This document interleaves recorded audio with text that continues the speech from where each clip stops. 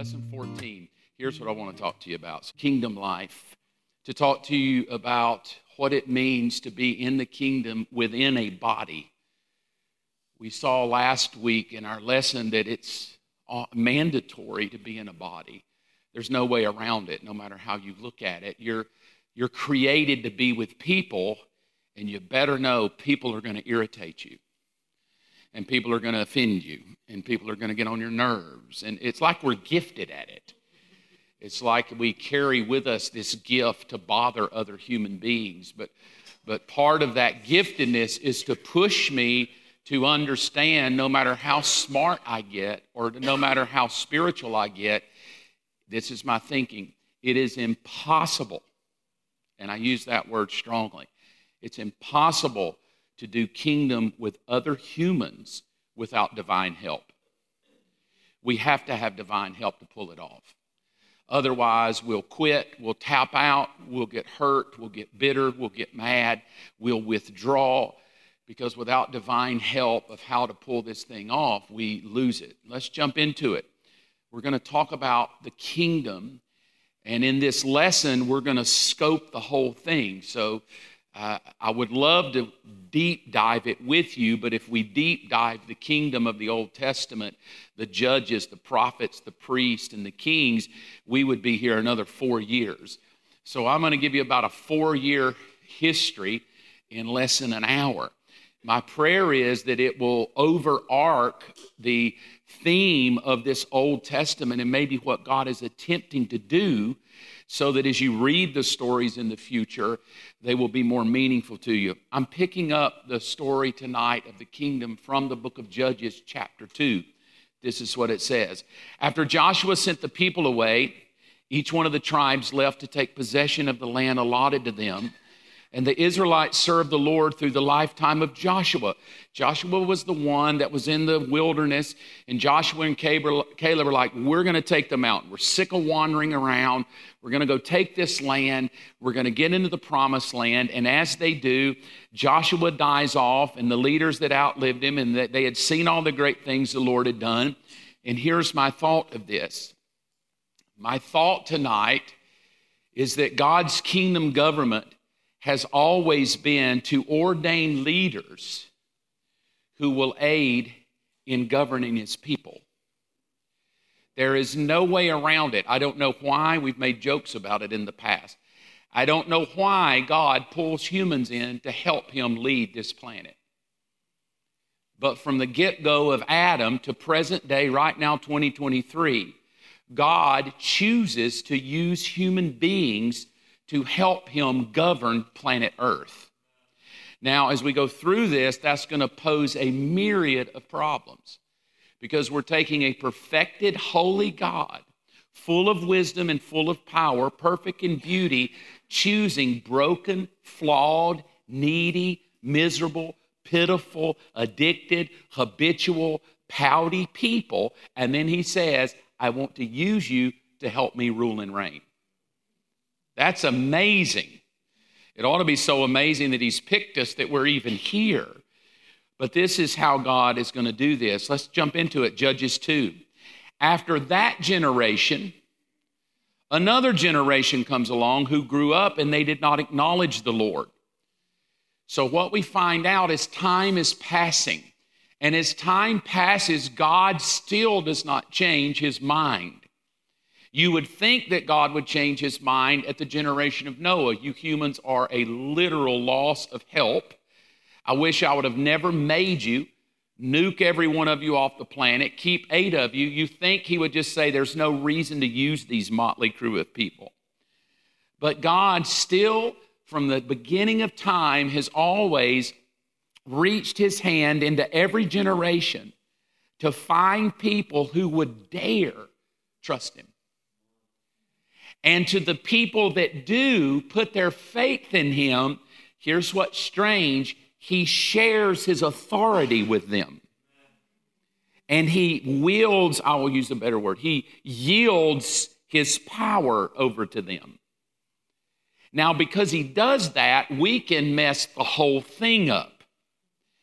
And we don't need to have our mind a little scattered about that. Because when we read the Bible, we rarely question all of the powers of the evil world that work. Oh, there's demons working in people. There's the magicians of Pharaoh's court that are doing magic and arts and charms. There's wizardry. There's witches and witchcraft. But then you come and go, well, with all of that power of evil working through humans, there is also a divine, holy, heavenly power that resides in people that he wants to use.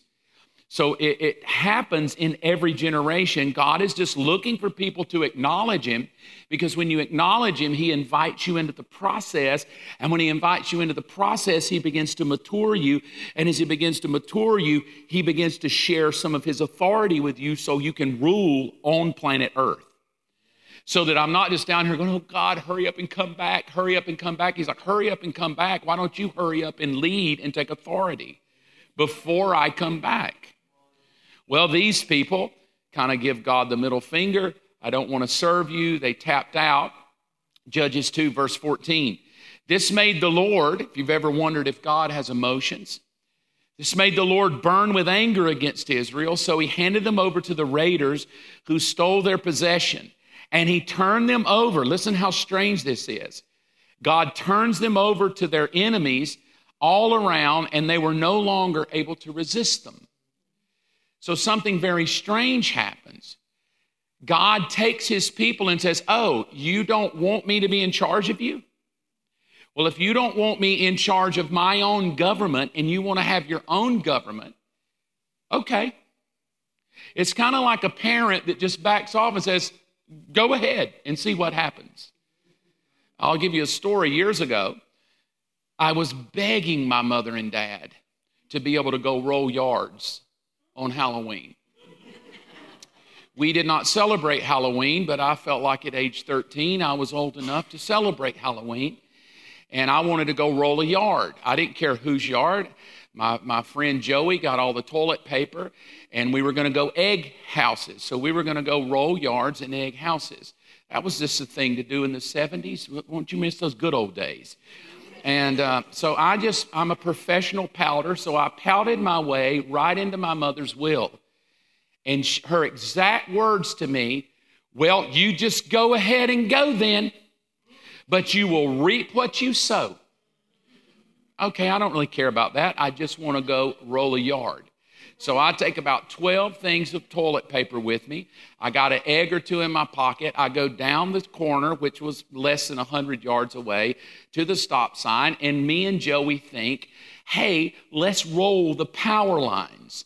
That'll be fun because somebody will have to come get all the toilet paper off the power lines. We'll kind of start there. So I took my first roll and I hurled it. And right when I let go, I heard this noise. The cops are coming. And I was like, oh my God, the cops. I can't go to jail. I start hearing the voice of my mother in my soul. You will reap what you sow. So I'm mid-flight. I turn around. I go to walk. My foot goes into the sidewalk edge. I fall down. I sprain my ankle. I bust my knee open.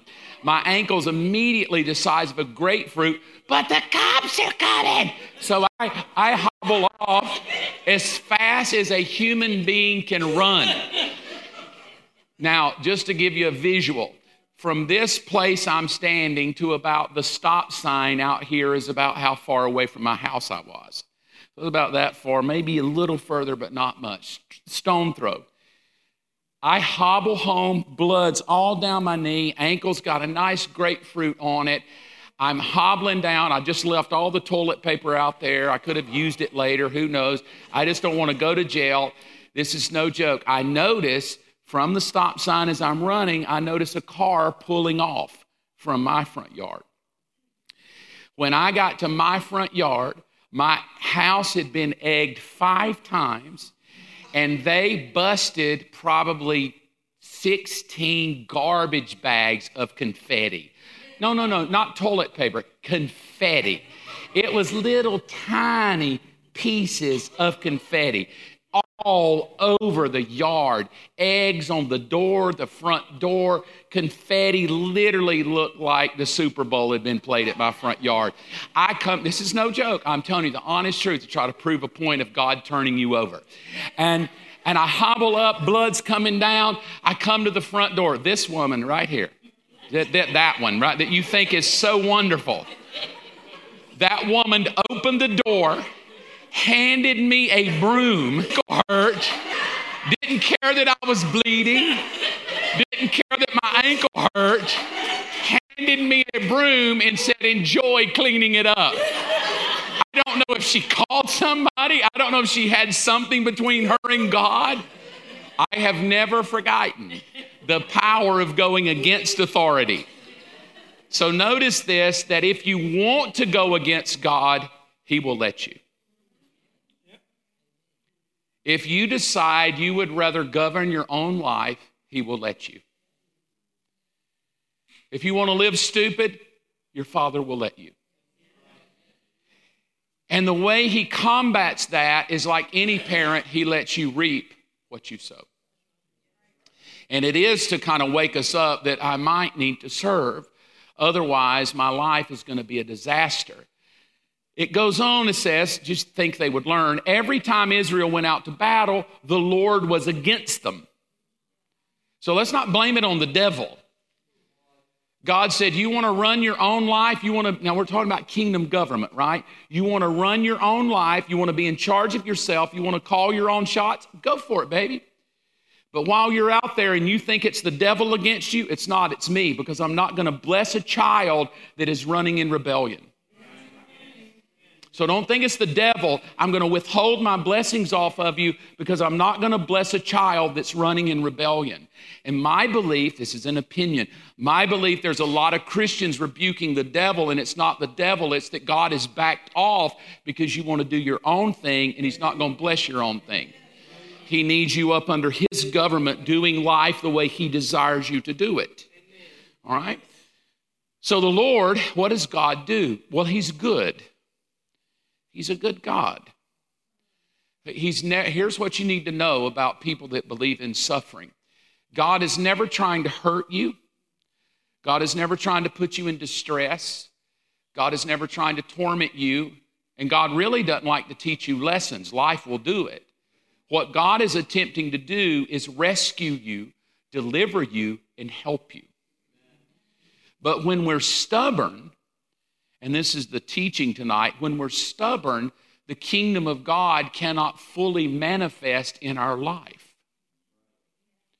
So in this kingdom life God's setting up in the Old Testament, you're going to see constant, some of them obey, some rebel, some are evil, some are good. But every time they're good, things go well. And every time they're evil, things don't go well. It's just a weird pattern of God's people.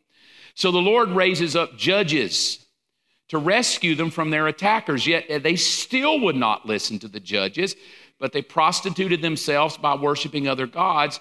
How quickly they turned away from the path of their ancestors who walked in obedience with the Lord's command. Now, whenever the Lord raised up a judge over Israel, He was with that judge and He rescued the people from their enemies throughout the judge's lifetime. I love this, just to know how good of a God He is. He took pity on them. He knows you're a human. He's not trying to hurt you. He's trying to help you. But what it's going to tell us about the kingdom of God and what's going on is that God, here's my thinking, I cannot find anywhere in Scripture where God leaves us to lead ourselves, because we'll go off the deep end real quickly. God has always established people being humans to ordain them to lead His people so His people don't go off track. Now, the issue with that is because it is people, we can mess you up. Because the leader can go off track. Because the leader is a human, and if the leader himself is not keeping lined up with God, then the leader can lead all the people away from God. But if a leader is bad, God doesn't go, well, I'm never going to use another leader. Which makes you think, if you're going to follow a leader, you need some discernment about where you're going. Right? So this is what God is doing. Final verse. But when the judge died, in other words, when the person that kind of kept everybody on track, when the person that kind of called the shot of the battle, the judge was the one that would go into battle. They were the warrior. We would call them a hero. They were the hero that would rise up and go, let's take charge. And everybody would be like, yeah, let's do that. And they would go rout the enemy, and God would bless this judge. But when he died, here's what's so weird. They'd go right back to their corrupt ways. So the reality of what God is teaching us is that if God doesn't ordain someone to take the charge of leading, you will have chaos. Now, this principle of someone in charge with authority to lead the charge also plays itself out in marriage. God ordains the man not because he's better than the woman, it's that that's just what he ordained. There are many women smarter than their husband, and you're keeping him out of jail, and you're helping him stay sane, and you have more wisdom than he has. But just because he's a dummy doesn't take him out of God ordained the man to be the lead. And the reality is, I do believe in mutual submission. I think it's just not an issue when both submit to the betterment of each other. But anytime you have two people in a marriage, you better know that even though you mutually submit, there will be a time where you're going to come to disagreement and go, well, you got to choose. And in that choosing, my belief is God holds the husband accountable. And that man needs to be pressing into God to find out where he needs to go. Because God's going to hold that man accountable to where he led his bride. Now that tells me something about the bride. You're going to have to trust a man that he could miss it and he could blow it. And that is true. I mean, we all can. But I want to establish as we move through this that just because a human has weaknesses and flaws and failures and can potentially miss it, it doesn't stop it from being God's design of government. So let's look at it. God's kingdom government raises up, and this is the deep thought tonight of kind of how we're going to build. God's kingdom government raises up human authority to represent heavenly authority to make sure the right path is maintained. I will let that stay there a minute and let it soak in while you write and fill in the blank. I'll read it one more time. God's kingdom government raises up human authority, broken, flawed. They can do evil to you. They can deceive you. They can take you into the jungles to drink Kool-Aid. They can steal your money. They can teach false doctrine. Or they can die with you on a hill and love you and teach you the great. But anytime we say human and add authority into it, there's a lot of problems that arise. But just because there's a lot of problems that arise, I can't just scratch it off and go, yeah, I don't want to deal with human authority. I can do this on my own. I don't need a pastor. I don't need a leader. Just me and the Holy Ghost in the closet is what we need. I was going to throw this. I was going to say something, but I want to judge it. I would highly advise to be careful with that thinking. Because I'm not opposed to people getting in closets, living their own independent life with their Bible. But what I find all through the Bible is God has designed us all to be under authority. Now, I show up every week. I try to do due diligence. I read the Bible. I pray over it. I just ran downstairs 20 minutes ago and opened up the communion and broke bread and had the wine and the bread. And I said, God, I'm about to teach the Bible. I want to teach right. I don't want to say dumb things. I want you to use me. So I understand that we can miss it. But I also want to tell you that this human authority that God gives us is that I do my best to come here to lead us all where I believe heaven is wanting this group of people to go. And I myself know I can miss it. So I just shared with you about where we're going on Sunday morning. Before I've had a talk with you about that, I've had 5 conversations with people that I'm submitted to, that I trust. And I even say, hey, I have an idea. I want to run it by you because I don't want to be wrong. I know I can be wrong. I just want to test it. And so I test.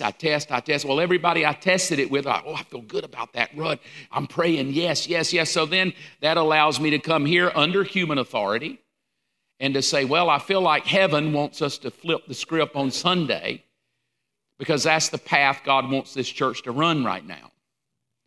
And in this, it can get messy. Come on, right? Well, did he really hear God? What if it wasn't heaven? I mean, come on, it's just true for all of us. It's kind of why I shy away from saying God said, because the moment a human being says God said, you back everybody else against a wall. Because who dare is going to come against God said? That's why I always try to say, I sort of feel like in my heart, and it's just my opinion. Because I rarely stand up and go, thus saith the Lord. That's pretty bold. I'm not saying I wouldn't if I did, but I would sure want to test it. So that's my thought. So what I want to do is take these judges and show you the cycle of what God is trying to do and what's going on with humans, but my goal is to teach you something in it. This is not on your worksheet. If you want to write it on the back, you can. So there's the blue arrow that's in a circle, and in the middle says the cycle of sin and the judges raised up. Now here's the cycle. Step 1, Israel serving God. Step 2, as usually when it starts going good in your life, Israel rebels against God. Step 3, when a human rebels against God, Israel's now attacked by their enemies. Then when they're attacked by their enemies, oh, what's wrong with me? I've just been so terrible. Then the next one is, point 4, they repent. And then when they tell God they're sorry and they turn back to God, God raises up a judge.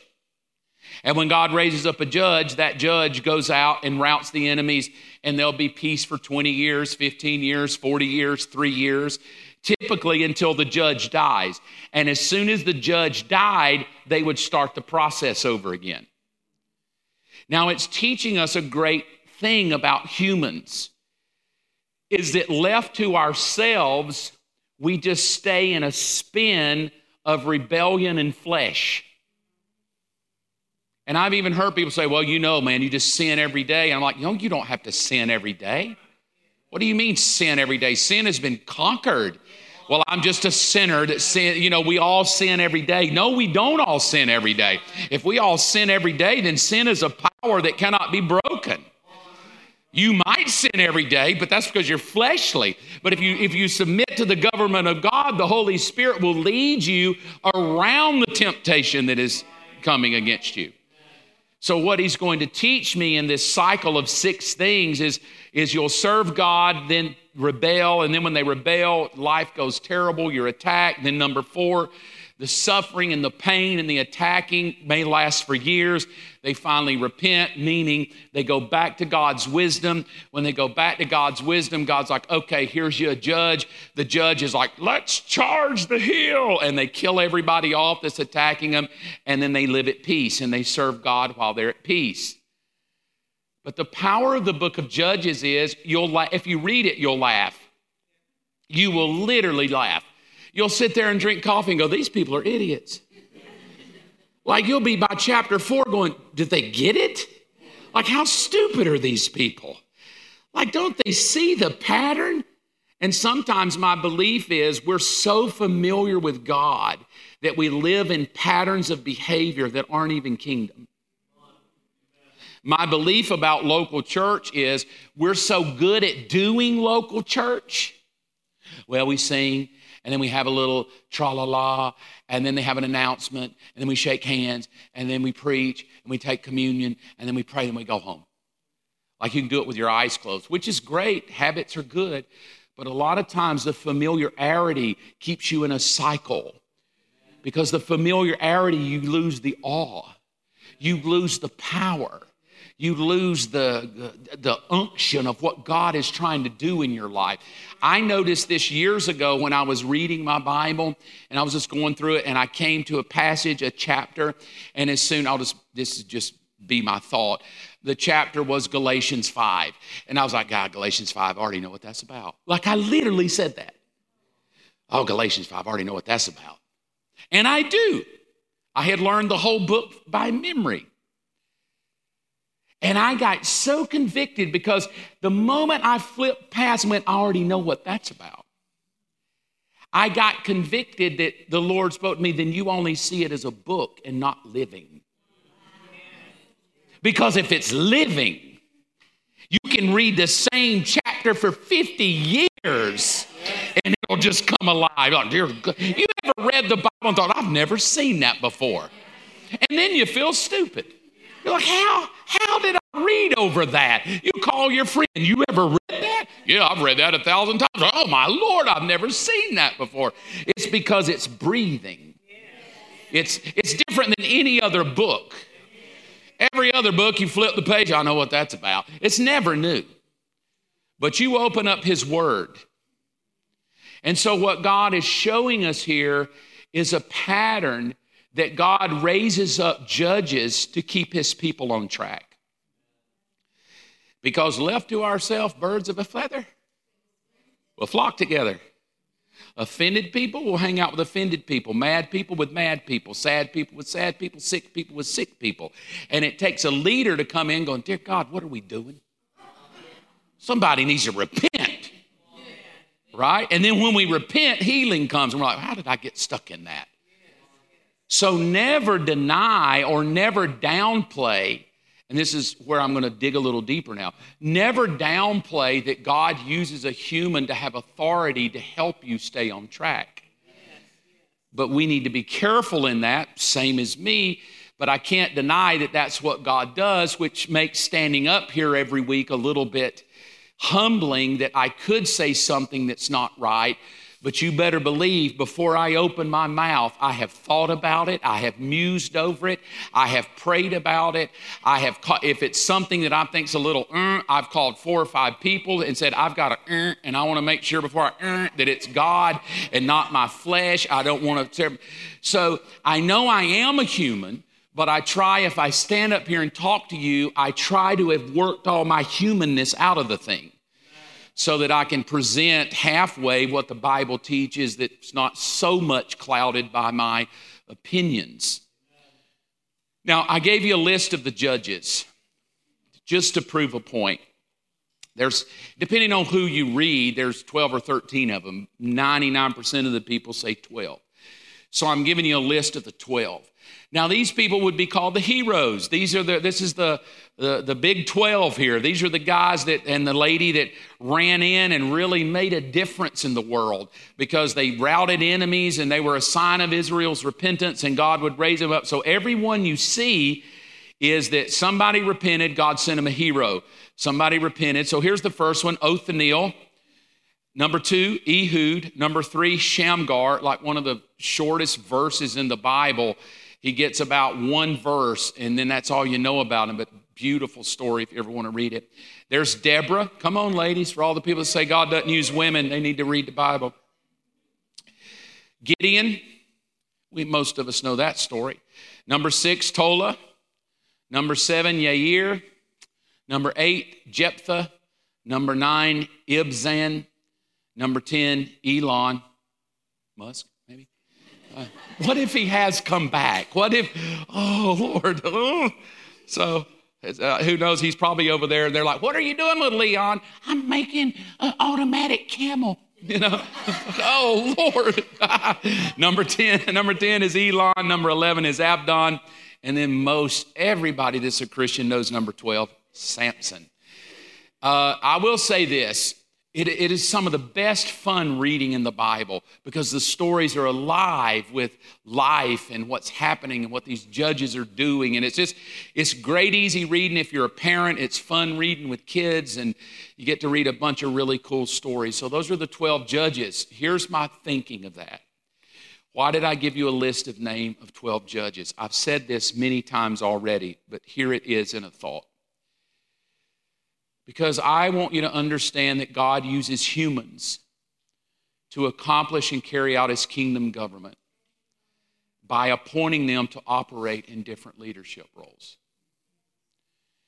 The 12 people that I named to you were given a name in the Bible because God wants us to know that his authority is good to work with humans. And if God is good to work with humans, then I need to humble myself and go, then so do I need to be able to work with humans. And if God is good enough to work with humans that have all kind of issues, then I need to be good enough to work with humans who have issues. You will never find a perfect human. Stay here long enough, I'll irritate you probably. I'll say something may hurt you. I'm a human. We're disillusioned to think that there's a perfect group of humans. You just need to hang out with the ones that are dumb like you or weird like you or like what you like and get in with them and just hang with them. If they sing the songs you got, get in and sing with them because there's not a perfect group anywhere. Sometimes you'll love the preacher, can't stand the music. Love the music, preacher's boring. Love the preacher, love the music, can't stand the people. Love the people, hate everybody else. I don't like the people, the preacher, or the music. I go because my kids like it. My kids hate it, but I go because I don't want to get cancer and die. You know what I mean? Who knows why people come? But I do know this. I've been in the game long enough. I can tell you why they leave. People. I don't always know why they come in the door. Various reasons. I was invited. I'm looking for something new. I can tell you 99% of the time when they don't show up and they quit, it's people. They've got their feelings hurt. Something went wrong. Somebody bothered them. A preacher said something. But here's what you need to know. I'm going to read it again. God uses humans to accomplish and carry out his government by anointing and appointing them to operate in different roles. So I'm going to let it burn just in your soul a minute because I need you to grab hold of this real deep truth. God's okay with this. And if he is, I need to be. And I need to be okay that sometimes people genuinely love God and still have issues. And just because they have issues doesn't mean they don't love God. They're just a human. Now, the weird thing about this is when you stand up and lead people, you got people following you. We don't have time to teach this tonight, but it's a thought for us. When we stand up and proclaim, I'm a leader, or like in our generation, I'm an apostle, I'm a prophet, I'm an evangelist, whatever we would label ourselves, the moment you wear the label of someone who carries the authority, the Bible says you will be judged more strictly. Now, I don't know what that means, but I've definitely wrestled with it. Because I stand up here on a Sunday and Wednesday and I give you the best I got. Sometimes I go back and listen to it 10 years later and go, dear Lord, that was horrible. But I give you, in the moment, I give you the best I have. But there's something very in me that knows one day I will stand before God and he's going to judge me of everything I've taught you. Because that's what he does with people who lead. If he gives you his authority, he's going to judge you off of it. So whether humans judge me or not, I will one day stand before God and have to give an account. And my heart is, I hope he kind of thumbs up me. He might go, you had a little off right here, son. Oh, okay, good. Am I going to get in? You know, I was laughing tonight. I might not make Main Street, but maybe 12th Street. I don't know. So let's watch what God's going to do to raise up different leaders. Now, this is where the Old Testament gets very deep and interesting, and the stories get very intricate. We jump from the book of Judges now to the book of Samuel because now we're going to leave the era of the judges and the heroes. But we're going to do it very succinctly, and very purposely. It's going to shift. And when it shifts, it's going to cause a world of problems. So here's what I can gather. Now, I could be off here because I've not deep studied the history of this, but in the surface level of it. What I find is that it was God's idea to raise up judges, but it was man's idea to raise up kings. And the majority of the rest of the Bible is all about the kings. They kill each other, fight each other. They split in two, southern kingdom, northern kingdom, bigger than you, hate you.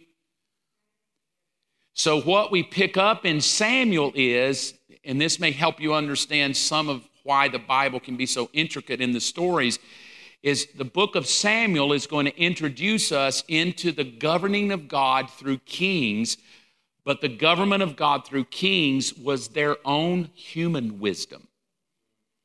And that is going to cause a lot of chaos. So as you come through Judges and you run into the book of Samuel, you're going to see a shift from God-appointed judges to self-leadership. Now, God will still anoint them and ordain them, but they've picked up a different kind of the way they want to be governed, which is normal with us humans. We don't mind God being a little bit, but not all.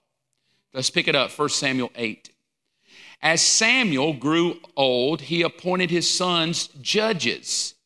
So Samuel's still trying to keep the thing alive. It's the judges that we need. So Joel and Abijah, his oldest sons, held court in Beersheba, verse 3 of 1 Samuel 8. But they were not like their father, for they were greedy for money. So here's what we know already, and I've said it over and over and over, but I would love to belabor the point more. Even when somebody has been appointed to lead, we still have human tendencies to fail. They were appointed to be a judge by Samuel, but they were greedy. Flesh is always there. I don't know if you've ever bumped into it. Hang out with yourself long enough, it'll show up. Verse 4 of 1 Samuel 8.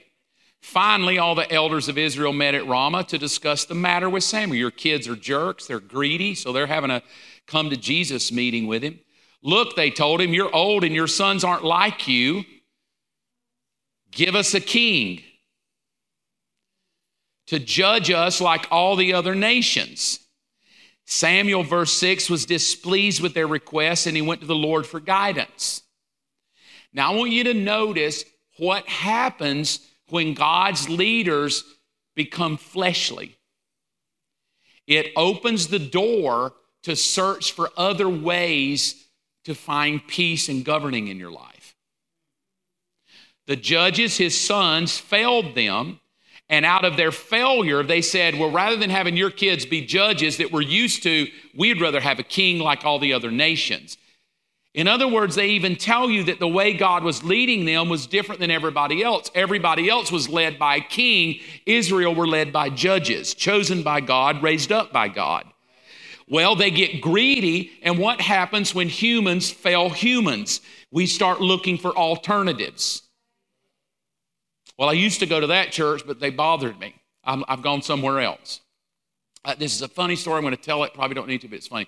They find a guy. If you've heard it, just laugh anyway. They find a guy on an island by himself. He's been there 30 years, shipwrecked. They discover him. They find him. They come. And he's like, oh, you found me.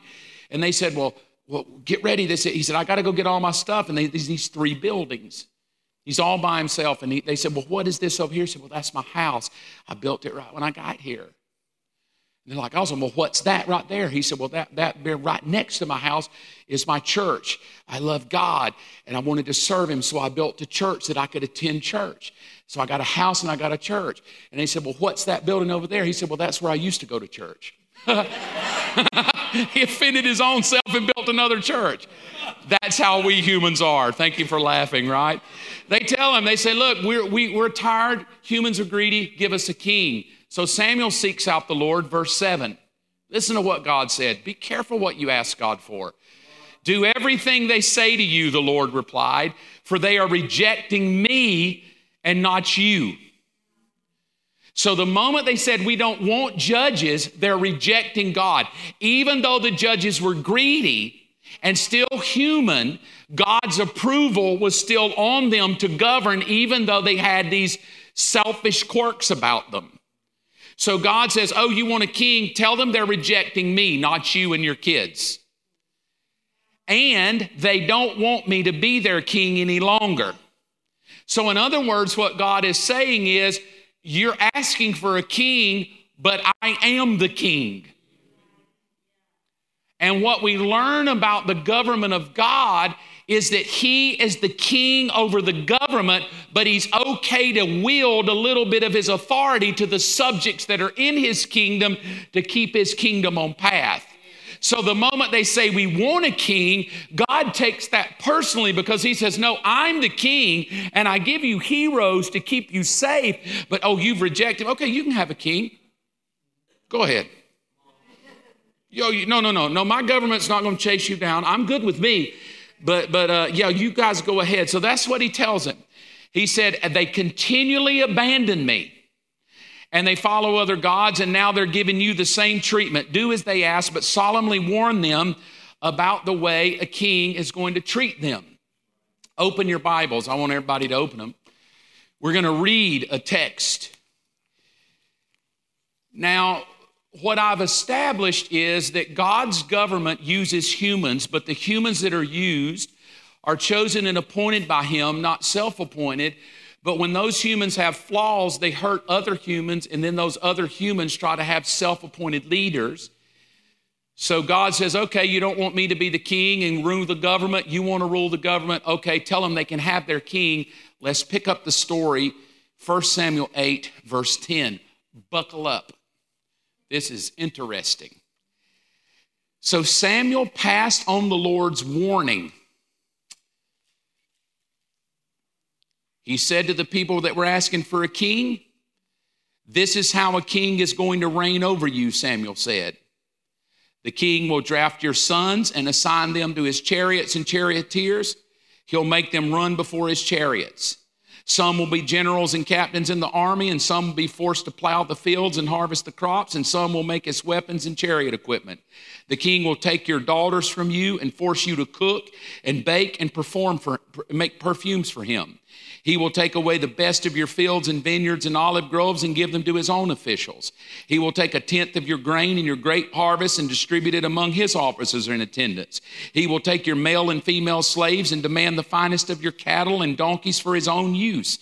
He will demand 1/10 of your flocks, and you will be his slaves. And when the day comes, you'll beg for relief from this king you're demanding, but the Lord won't even help you. But the people, refuse to listen to the warning. How dumb are we? They refused to listen. They said back to God, well, even so, we want a king. Is that not the dumbest thing ever? That you're going to be a slave, they're going to abuse your children, I still want a king. Well, you're going to be working for them, losing all your money, I want a king. That's me, I want to go roll a yard. We want to be like everybody else around us, and our king will judge us and lead us into battle. I wrote down the final 2 verses for you. Look here at the TV. But the people refused to listen to Samuel's warning. Even so, they said, all the stuff bad that you said will happen to us, we don't care. I like being in charge of my own life. I like being like the world. I like being under their system. I like their wisdom. I like the way they have a king. And yet, though this is thousands of years ago, we find ourselves in 2023 with the same thing. I want to love God, but I don't want his government over my life. I don't want to live by his wisdom. I want to follow the ways of the world. I want to live the world system and chase their money and chase their stuff and deal with their wares and eat their food and drink their libations. But I want God to bless me the whole time. And God's like, no. I'll turn you over to you if you want. Or either I'm going to be king. There is no middle ground. I'm either king or I'm nothing. Which is why Jesus would say, I need you in or out, hot or cold. There is no middle road. You don't get 2 kings. You get me or him. You pick. And they said, well, we want a king. And then they say this, our king will judge us. Our king will lead us into battle. And off comes the entire rest of the Old Testament. Read the stories. They're tragic. You start reading about 18,000 died, 33,000 died, murders and just crazy rapes and pillaging and killing each other off, and yet they're good with it. I wonder a lot of times if God's people aren't in the middle of the world and we think that the world is his kingdom and we just tolerate everything rather than stopping and taking a breath and saying, God, am I under your government? Am I living by your wisdom or my own wisdom?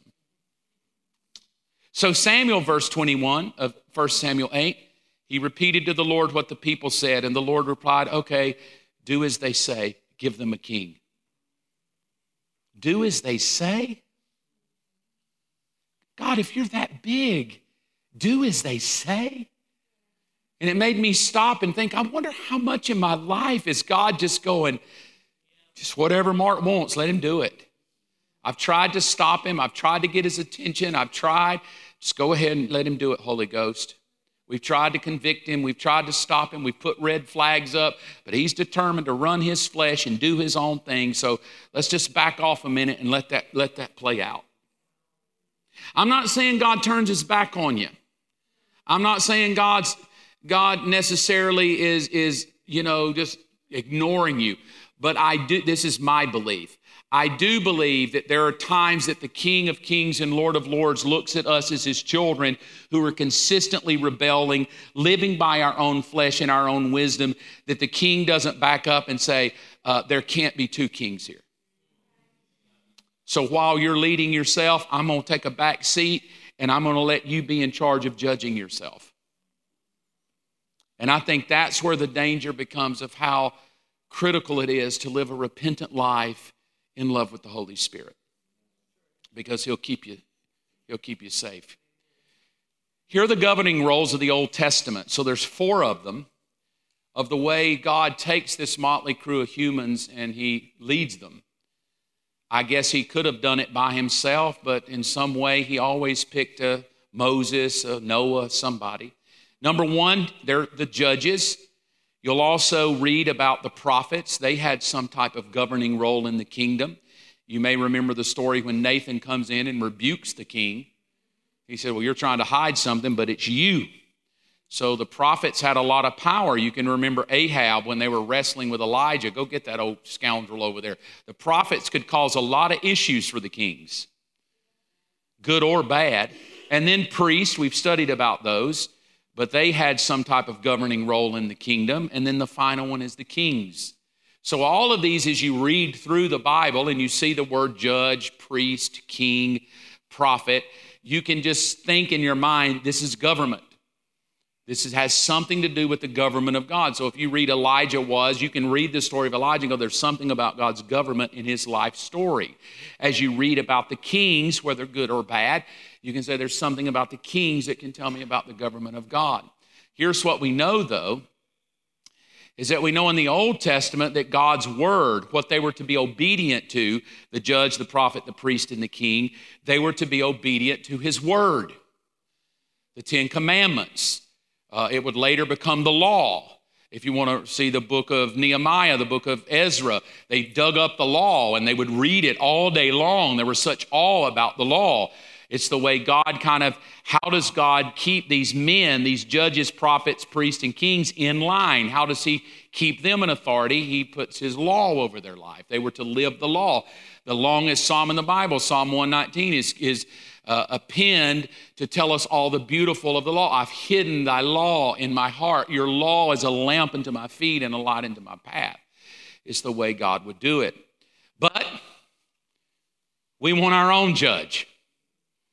I don't want your law. I want to live my own thing. I want to make my own rules. We ditch God. I'm tired of you. I don't want you in my life. I X that out. I think it's normal human tendencies. The wisdom of God doesn't sit well with us. And so judges, prophets, priests, and kings, the kings were like, we want a king. We don't want to submit to this. We want to do our own thing and judge our own thing. So God says, okay, here you go. I'll give you your kings. It would take me months to teach on them. But what we get is 31 evil kings. It seems like it's not much in your favor, is it?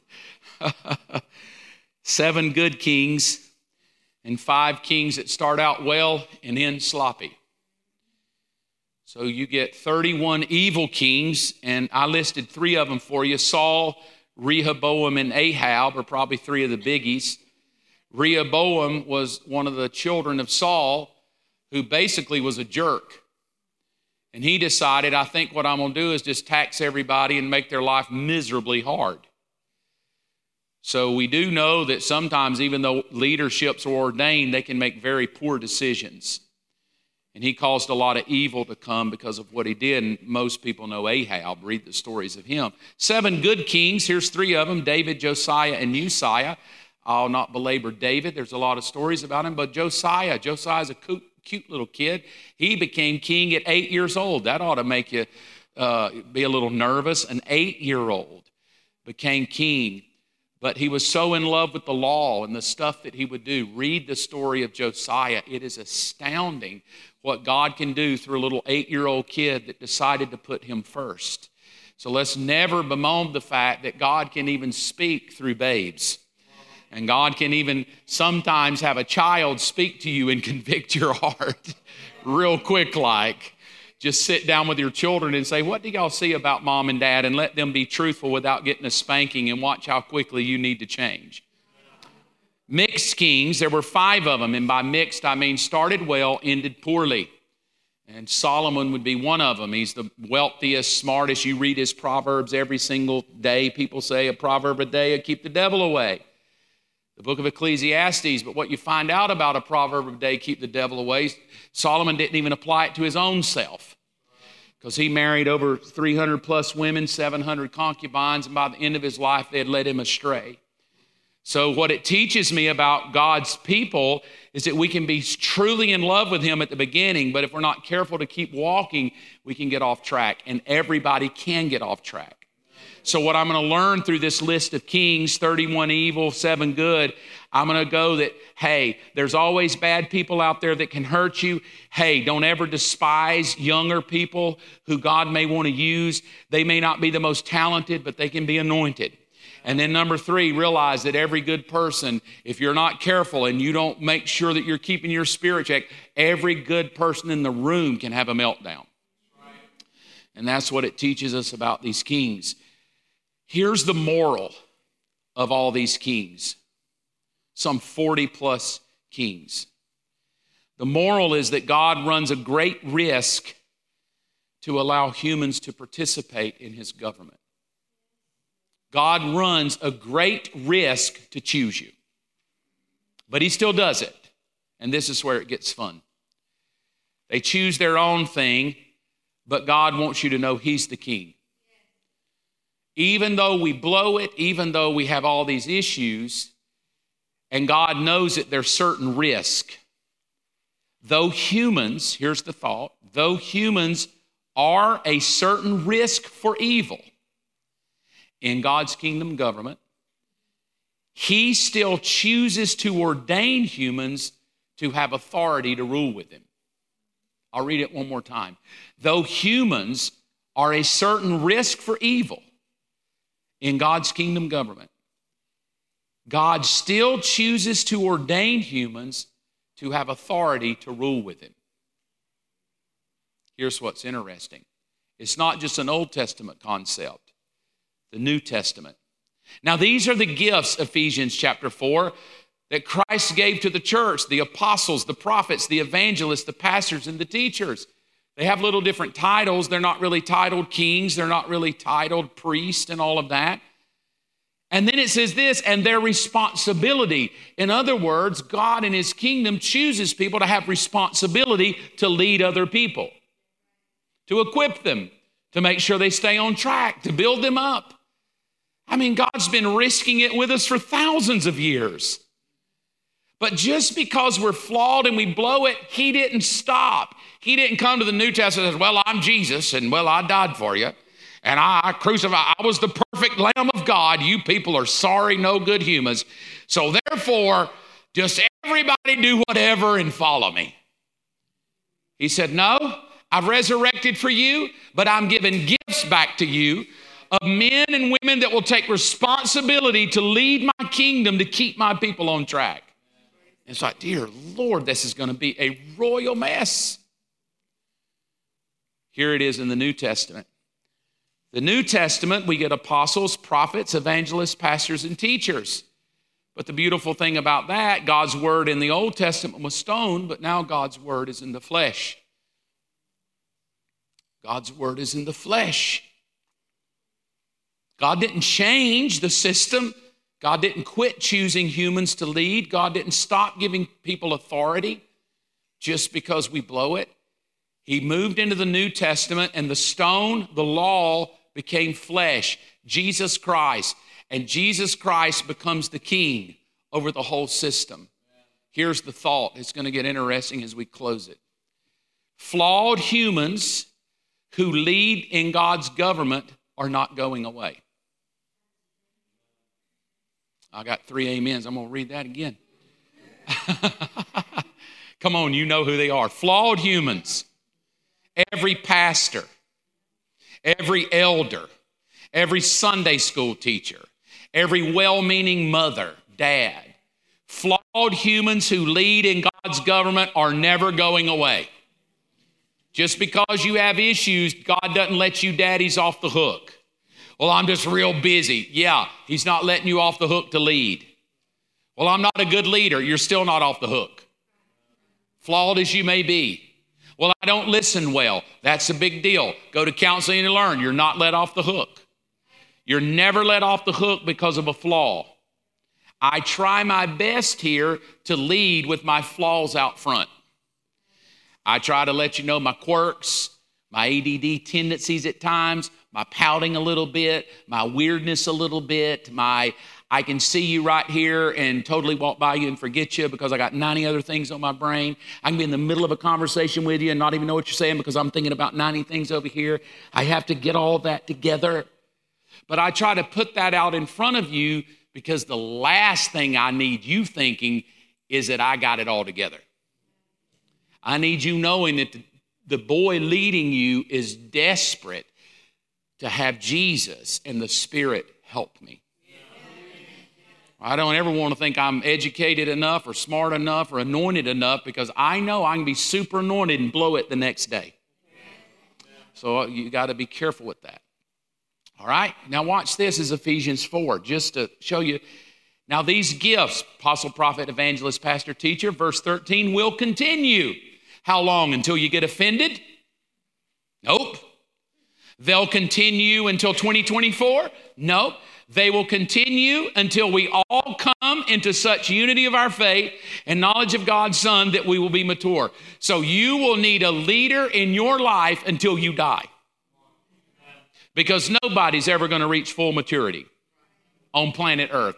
And I'll tell you how I know. Because the moment you think you are at full maturity, the enemy will peel off a layer of flesh and you'll smell something. Like, what's that smell?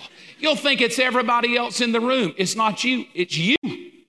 He peeled the layer back to let you know you're nowhere close to being perfected. And I don't know, it's like God just graciously lets us get to that point. We feel kind of good about ourselves and oh, I'm anointed.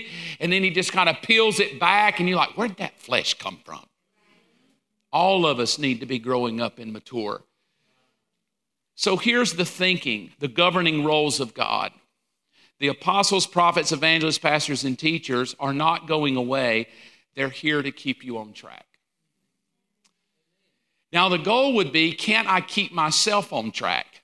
No. It's no different than can't a 3-year-old learn algebra? No. It's going to take somebody that knows what to do to help them get there. And the moment you think I can learn this on my own, you're deadly game to being deceived.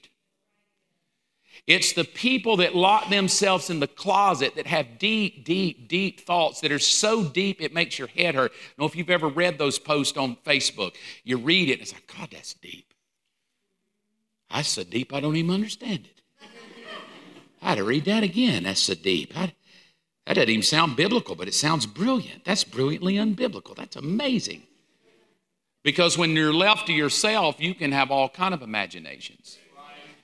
So God, and that just goes to show, wherever God plants your life, you need to be definitely trekking with whoever's leading you. And you need to make sure that he or she is submitted and that you too are submitted.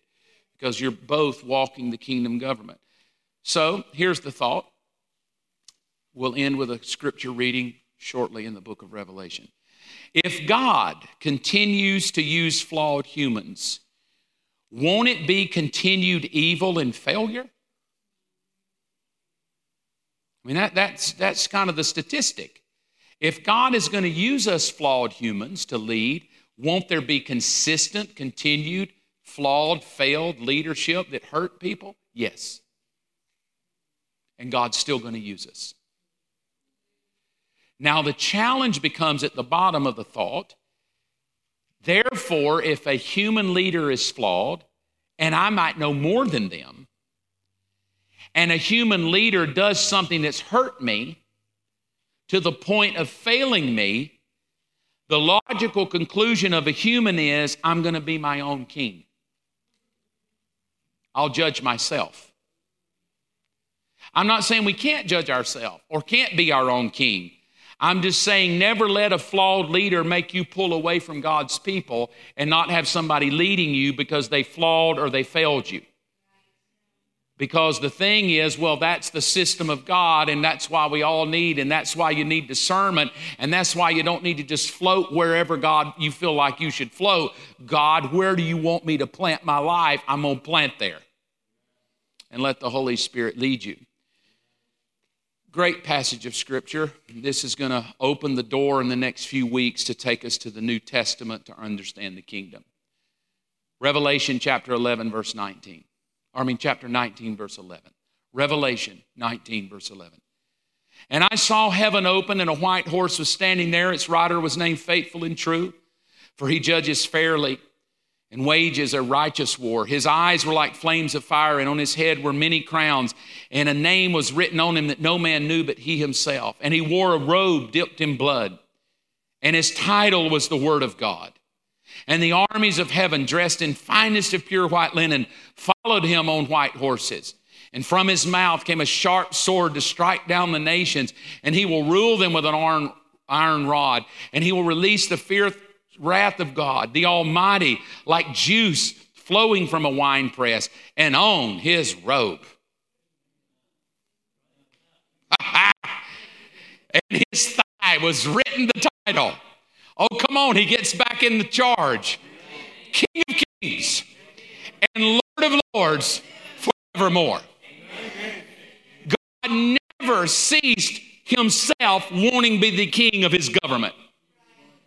He tried to be the king in the Old Testament. No. All right, there's your kings. Thousands of years blowing it. He comes off the throne and says, there's the law in the stone.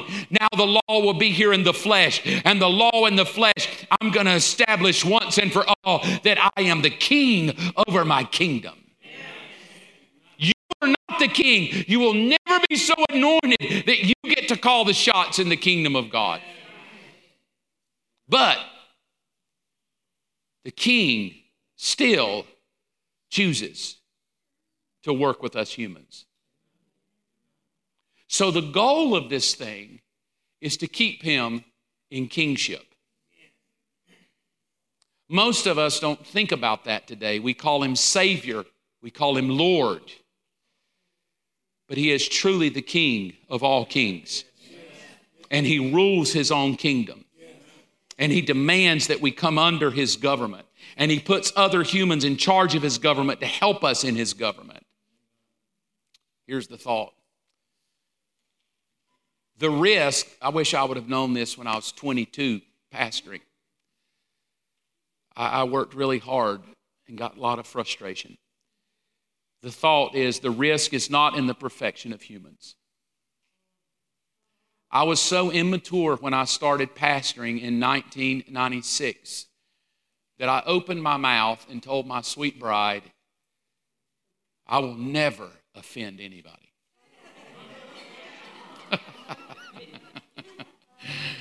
Oh, but I meant it. I meant it with everything in me. I had been in a church and I'd seen what pastors did. And I'd watched them forget people and abuse people. And I stood there with my little stoic first time in the pulpit, 20 something year old. I think I was 31, 1996, so 31. Just so excited to preach. And I literally said, I'm going to be the best pastor anybody's ever had. And I'm never going to offend anybody. I'm going to love everybody. Because what I didn't know is God knew all my flaws and picked me anyway. I just felt like I could keep all my flaws back here. Now, for those of you that did not know me, I pastored that way for 17 years. And it's why up here, I just try to stand here and go, I'm just a little broken dude that loves God, and I can blow it. Because I'm so happy. When I quit, most of you don't know my story, I quit doing this. I made a deal with God. I failed you. So I'm never going to do it again. That ought to make you proud. Because my failure was huge, and it was embarrassing, it was hurtful, and it just wasn't good. And I'll never forget the day I heard him say to my heart, son, I knew you were a failure the first day I picked you. And I picked you anyway. Oh my God, he picked me anyway? No, you don't pick me because I'm a failure. You pick me because I'm perfect, I'm anointed, I'm powerful. He goes, no, I knew you were a pouty little jerk that would fail me. And I picked you anyway. I'm telling you, when I wrote this today, something comes over me that we have to come to the place in the kingdom of God. There's not a perfect one among us. There's nobody in this room that's arrived. Everybody in here's got a quirk, an ism, and a schism, and a weirdness, and a failure, and a flaw. Get over it. It's okay. Why? Because I love the beauty of it. Anyone with ears to hear. All you flawed people, broken people, imperfected people, just listen to what the Spirit is trying to tell you. Now, he doesn't tell me individually in a closet, Revelation 2:7. Listen to what the Spirit is saying to the church. God wants to put your life in a group of people. And he puts you in a group of people that are broken and hurtful and will abuse you and abandon you. And he says, good, sit there because I'm going to speak to you by the Holy Ghost to the whole group of you. Here's where we're going in the future. God's design to share his rule with his kingdom government with humans is unchanging. In a few weeks, we're going to take over this thought. Again, God's design to share the rule in his kingdom government with humans is unchanging. The challenge is, how will humans interact with God and each other? It's not whether God picks us. It's how we're going to interact with him and each other. Now, if I left you there, it would feel hopeless. And I kept you long, but for a reason. If I left us with, we all hurt each other and we're flawed, we would be hopeless. Why does God still use us? I'll tell you why. 1 John 4:21, he's given us a command. Those who love God must also love each other. And the answer to that is, but the Holy Spirit produces this kind of fruit in our lives. The only way you and I ever make it is simply the help of the Holy Spirit. There is no other way. Absolutely no other way. The reason God never let us tap out and say, why would he use flawed humans? Because God's going to use flawed humans, not because he trusts flawed humans. He trusts his Spirit. And what we're going to lean ourselves toward is, by the time we roll into the New Testament, we find out the kingdom government of God is how we all relate to the person of the Holy Spirit. It's going to be a great teaching. Let me pray for you. Father.